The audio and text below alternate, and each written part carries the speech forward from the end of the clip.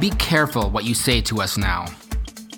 The street lamp is smashed, the window is jagged. There's a man dead in his blood by the base of the fountain.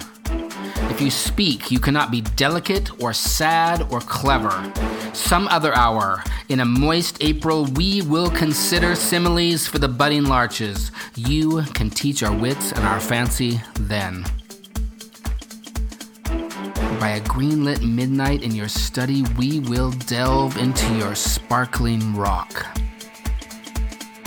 But now, at dreadful high noon, you may speak only to our heart, our honor, and our need, saying such things as, "See, she is alive," or "Here's water," or "Look, behind you."